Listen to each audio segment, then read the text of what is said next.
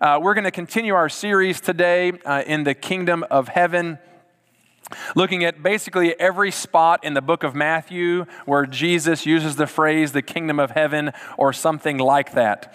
But Shakespeare, that great writer, he said this, and because today is about greatness, he said this: "Be not afraid of greatness.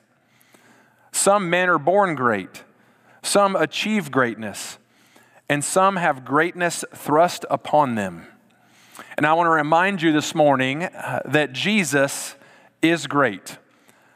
And God is great because Jesus is God. and as we think about greatness this morning, as we think about what does it mean to be great, to be awesome, to be the man, to be amazing, Jesus connected to a bunch of people who absolutely were not great. Most of them were bums. Like not in the bum like panhandling on the street, but like just not the greatest people in society. These rugged fishermen, this zealot who wanted to take over the government by force, this tax collector who was an enemy of all of his people because he robbed them. They weren't very great. But Jesus gathered all these non-great people and called them to true greatness. And the reality is these disciples, these followers of Jesus, they actually wanted to be great. Just like you and I want to be great. We want to be great at something. We all kind of have this desire. I like to just kind of like, God, can I just have one thing that I'm really, really good at? Like I don't need 70 things. I just need one thing that I can be great at. They all wanted to be great. And the reason why we know that is because they talked about it a lot, about being great and who was the greatest. And it's a question I think that even we ask. Who is the greatest Christian ever?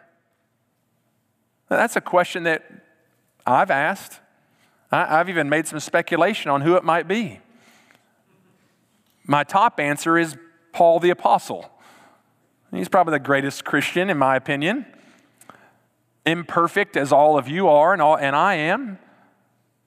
But, you know, he wrote half the New Testament. He went on a bunch of missionary journeys. Like, I haven't done any of that. I didn't write any of the New Testament, and neither did you. I've been on some missionary journeys, but not like he went on. But who's the greatest in the kingdom of heaven? And that's the question that is on the minds of the disciples because they want to achieve greatness.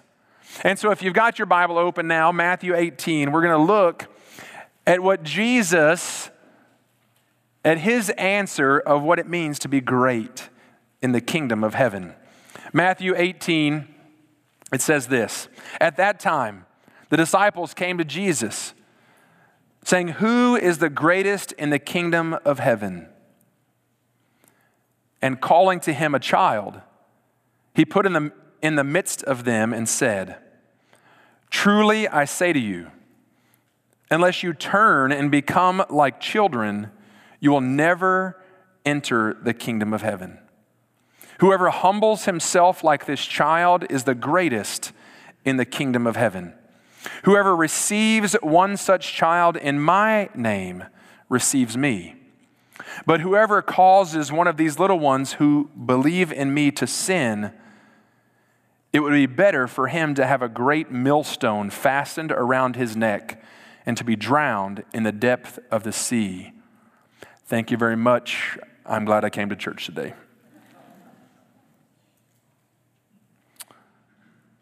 Greatness. We, as a society, are fascinated by it. We want to know who the greatest of all time is in every aspect of life, the GOAT. We're enamored with status, position, power, intellect, followers, skill. We're mesmerized by it. But if we were to ask Jesus like the disciples did, what are the greatest characteristics of a person of the kingdom of heaven, I'm confident that his answer would be nothing like any of our answers. It would be the exact opposite of all of our answers, because we would look to those things like they've been a Christian for X number of years, decades and decades. Look how they've served in the church all these years. Look how well they know the Bible. I could never memorize that much scripture. You know, they're at church almost every Sunday. That was a joke if you didn't get it. Because none of us are at church every Sunday, not even me. And I get paid to be here. But I have vacation too sometimes. We would look at those things and look at sort of these outward characteristics. Yet Jesus would answer in a wholly different manner. Because the greatest people in the kingdom recognize their complete dependence on Christ. The greatest people in the kingdom recognize they are utterly dependent on Jesus. That their status, their intellect, their willpower, their skill set, the talents they have, those are not the things that make you great. In God's kingdom, the thing that makes you great is complete dependence on Him. That's why He pulls this young child in the midst of these kind of burly men, I'm sure intimidated as all get out, because children in the ancient culture had no status, had zero status. And I'm sure this child is scared to death to be in front of all these men. And He says, this is how you become great in the kingdom. To be a child, dependent on everything, just like a child is dependent on his parents or her parents for everything. Because children can't provide for themselves. They can't support themselves. They don't even have the life experience or the education and the wisdom necessary to survive. Can you imagine? I think back to our boys when they were younger, and thankfully, Brandy was in charge of the feeding most of the time. Because I'm not good with messes at all. I can make them pretty well, but I'm not good with it. But can you imagine your 9-month-old in the high chair, and you just put back in the day, the glass Gerber baby jar and the spoon, and said, see you in 15 minutes when I'm done eating. Have at it. What would have happened? Your child would have knocked the spoon off first, and then the glass Gerber baby jar onto the floor and made a mess. And if they were skilled enough as a 9-month-old to crawl out of the high chair and fall out of it so they could actually get the food, they would have cut their arm after they broke it, falling out, cut their arm on the glass, and then licked the ground and cut their tongue. That's babies.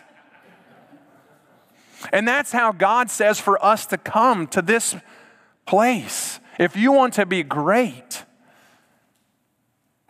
become like a child who's dependent completely on someone else.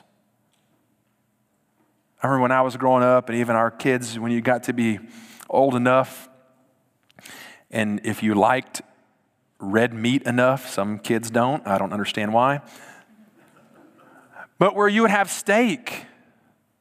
Can you imagine handing your 4-year-old, here's you a nice filet or a ribeye and a big steak knife? It's all yours, buddy.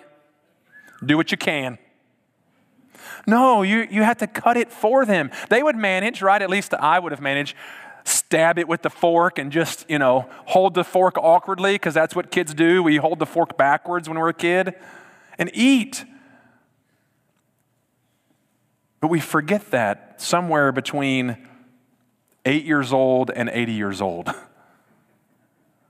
We forget what it means to be dependent, to humble ourselves, to say, you know what, Jesus, I need you in this moment and every moment.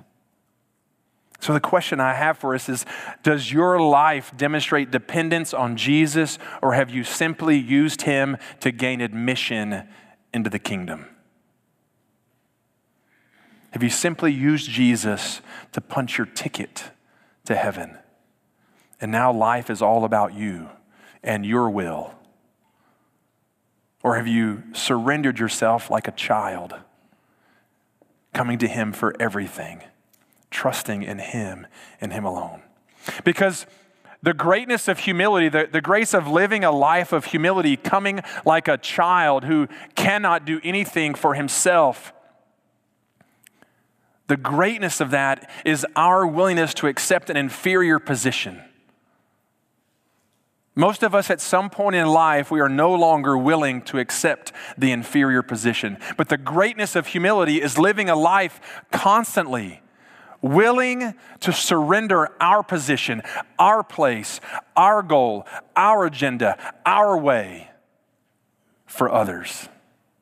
That's the greatness of the kingdom. And it's only possible when we humble ourselves. When we humble ourselves before our King, and we humble ourselves before our neighbors, before our friends, before our enemies, before our family members. And as Jesus brings this little child before his friends, they knew immediately that a child had no position, no status. No status in the ancient world. Our modern American culture has flipped that upside down. Children have all the power today. Children run our lives. And so it's hard for us to imagine this because we bend our will to serve their will in the name of giving them a better life than we had. And so it's hard for us in contemporary, modern suburbia to get this. But Jesus calls us to a place of recognizing that we don't have any rights. We have no rights. We live in a dependent position. And we looked at this same idea a few weeks ago, months ago, when we looked at James and John, the two great brothers who wanted to sit on the right and left of Jesus. They wanted to have the positions of honor, and that's what they wanted, and that's what we want. We want to have the place of honor. We want it our way. And when we don't get our way, when we don't get the position we want, we don't get the answers we want, we don't get the method we want, we don't get to do it our way, oftentimes we seek to take it by force. We stomp our feet and demand that it be our way.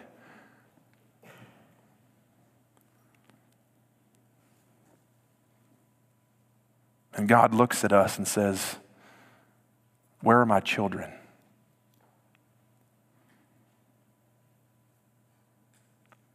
Because I know some kids who do stomp their feet and demand and want it their way. And usually they get grounded. You know them too if you have them. Because we all have them. And I was one. But Jesus is helping his disciples see, and I pray helping us see, that it's not about our way.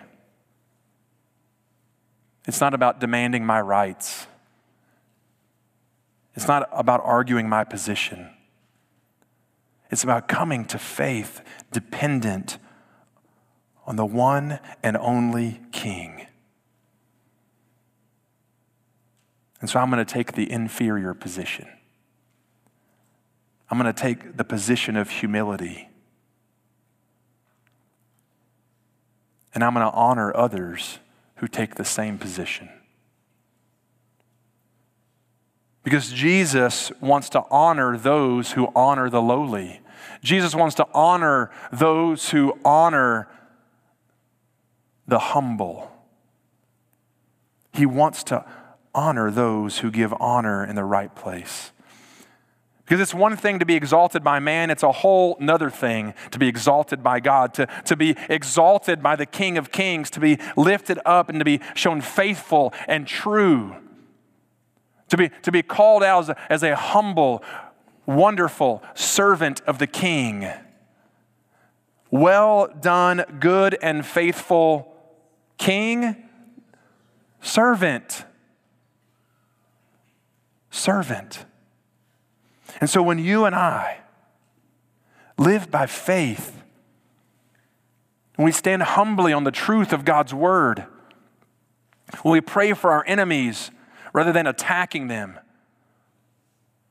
when we serve the Lord in a great way with others and we don't care who gets the credit, that's when we achieve greatness. When we see the best in someone instead of the worst, that's when God is honored. When we give people grace and mercy, when we extend the benefit of the doubt. I have to do that often when I'm riding in the car, when I see someone go past me or tailgate me. I need to see the best in them, give them the benefit of the doubt. Maybe they have to go to the bathroom really bad. I need to help them get on their way.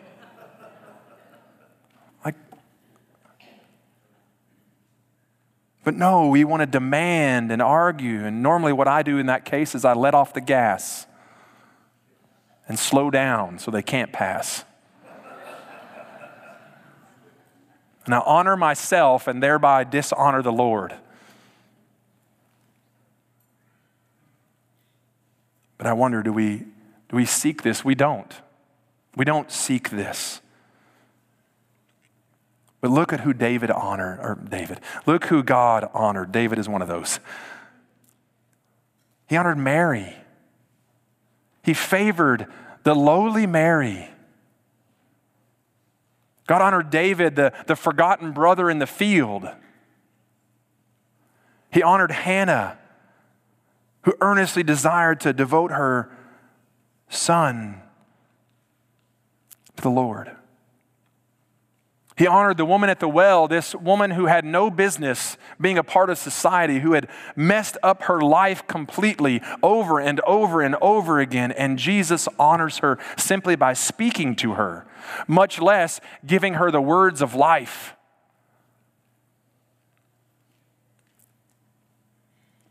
The man born blind, one of my favorite stories in all of Scripture.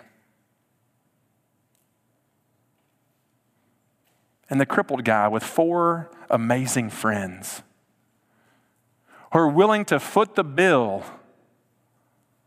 to repair a man's roof so their friend could see Jesus.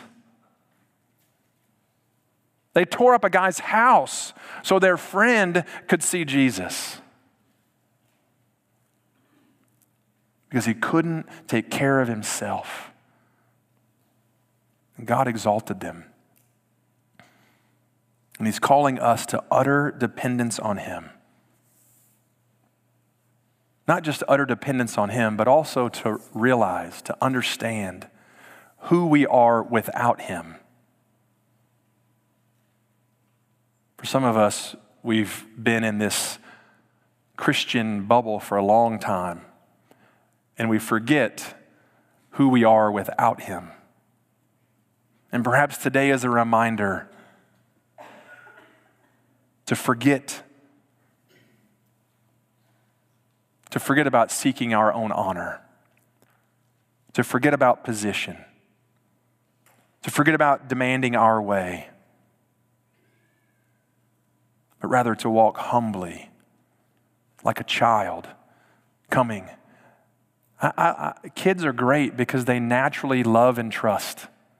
They naturally do that. And that's what Jesus is pointing us to naturally love and trust him and love and trust others. And if you and I don't get that exactly right and we do the opposite, watch out.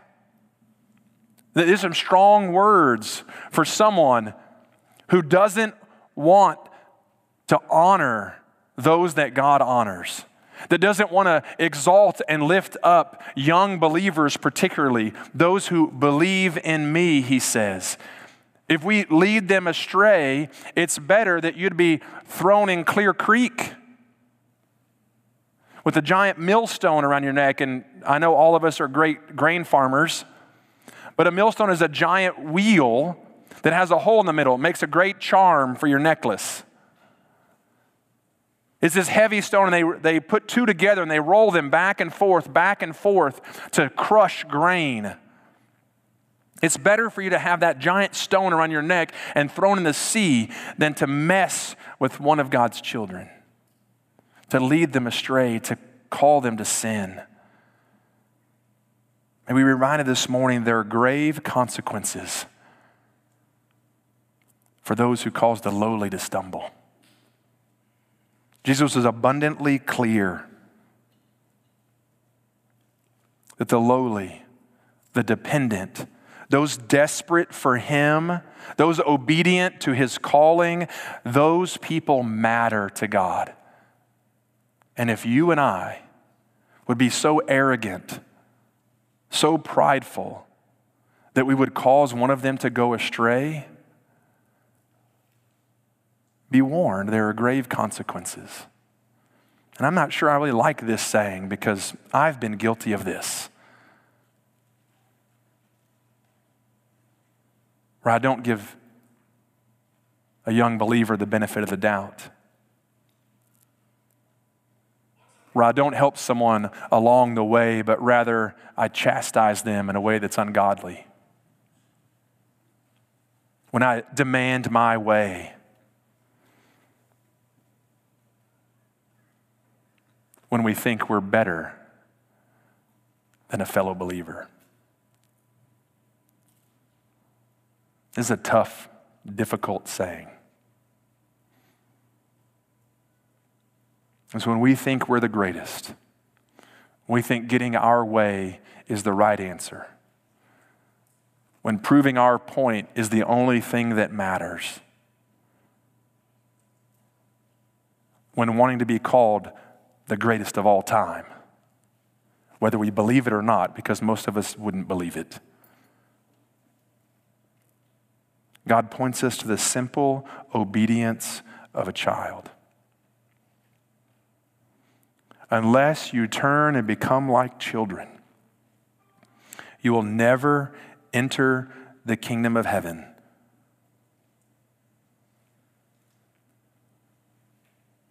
I got an ESPN joke right here, but it's probably not appropriate.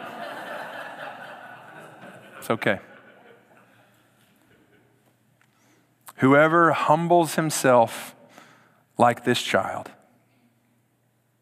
is the greatest in the kingdom of heaven.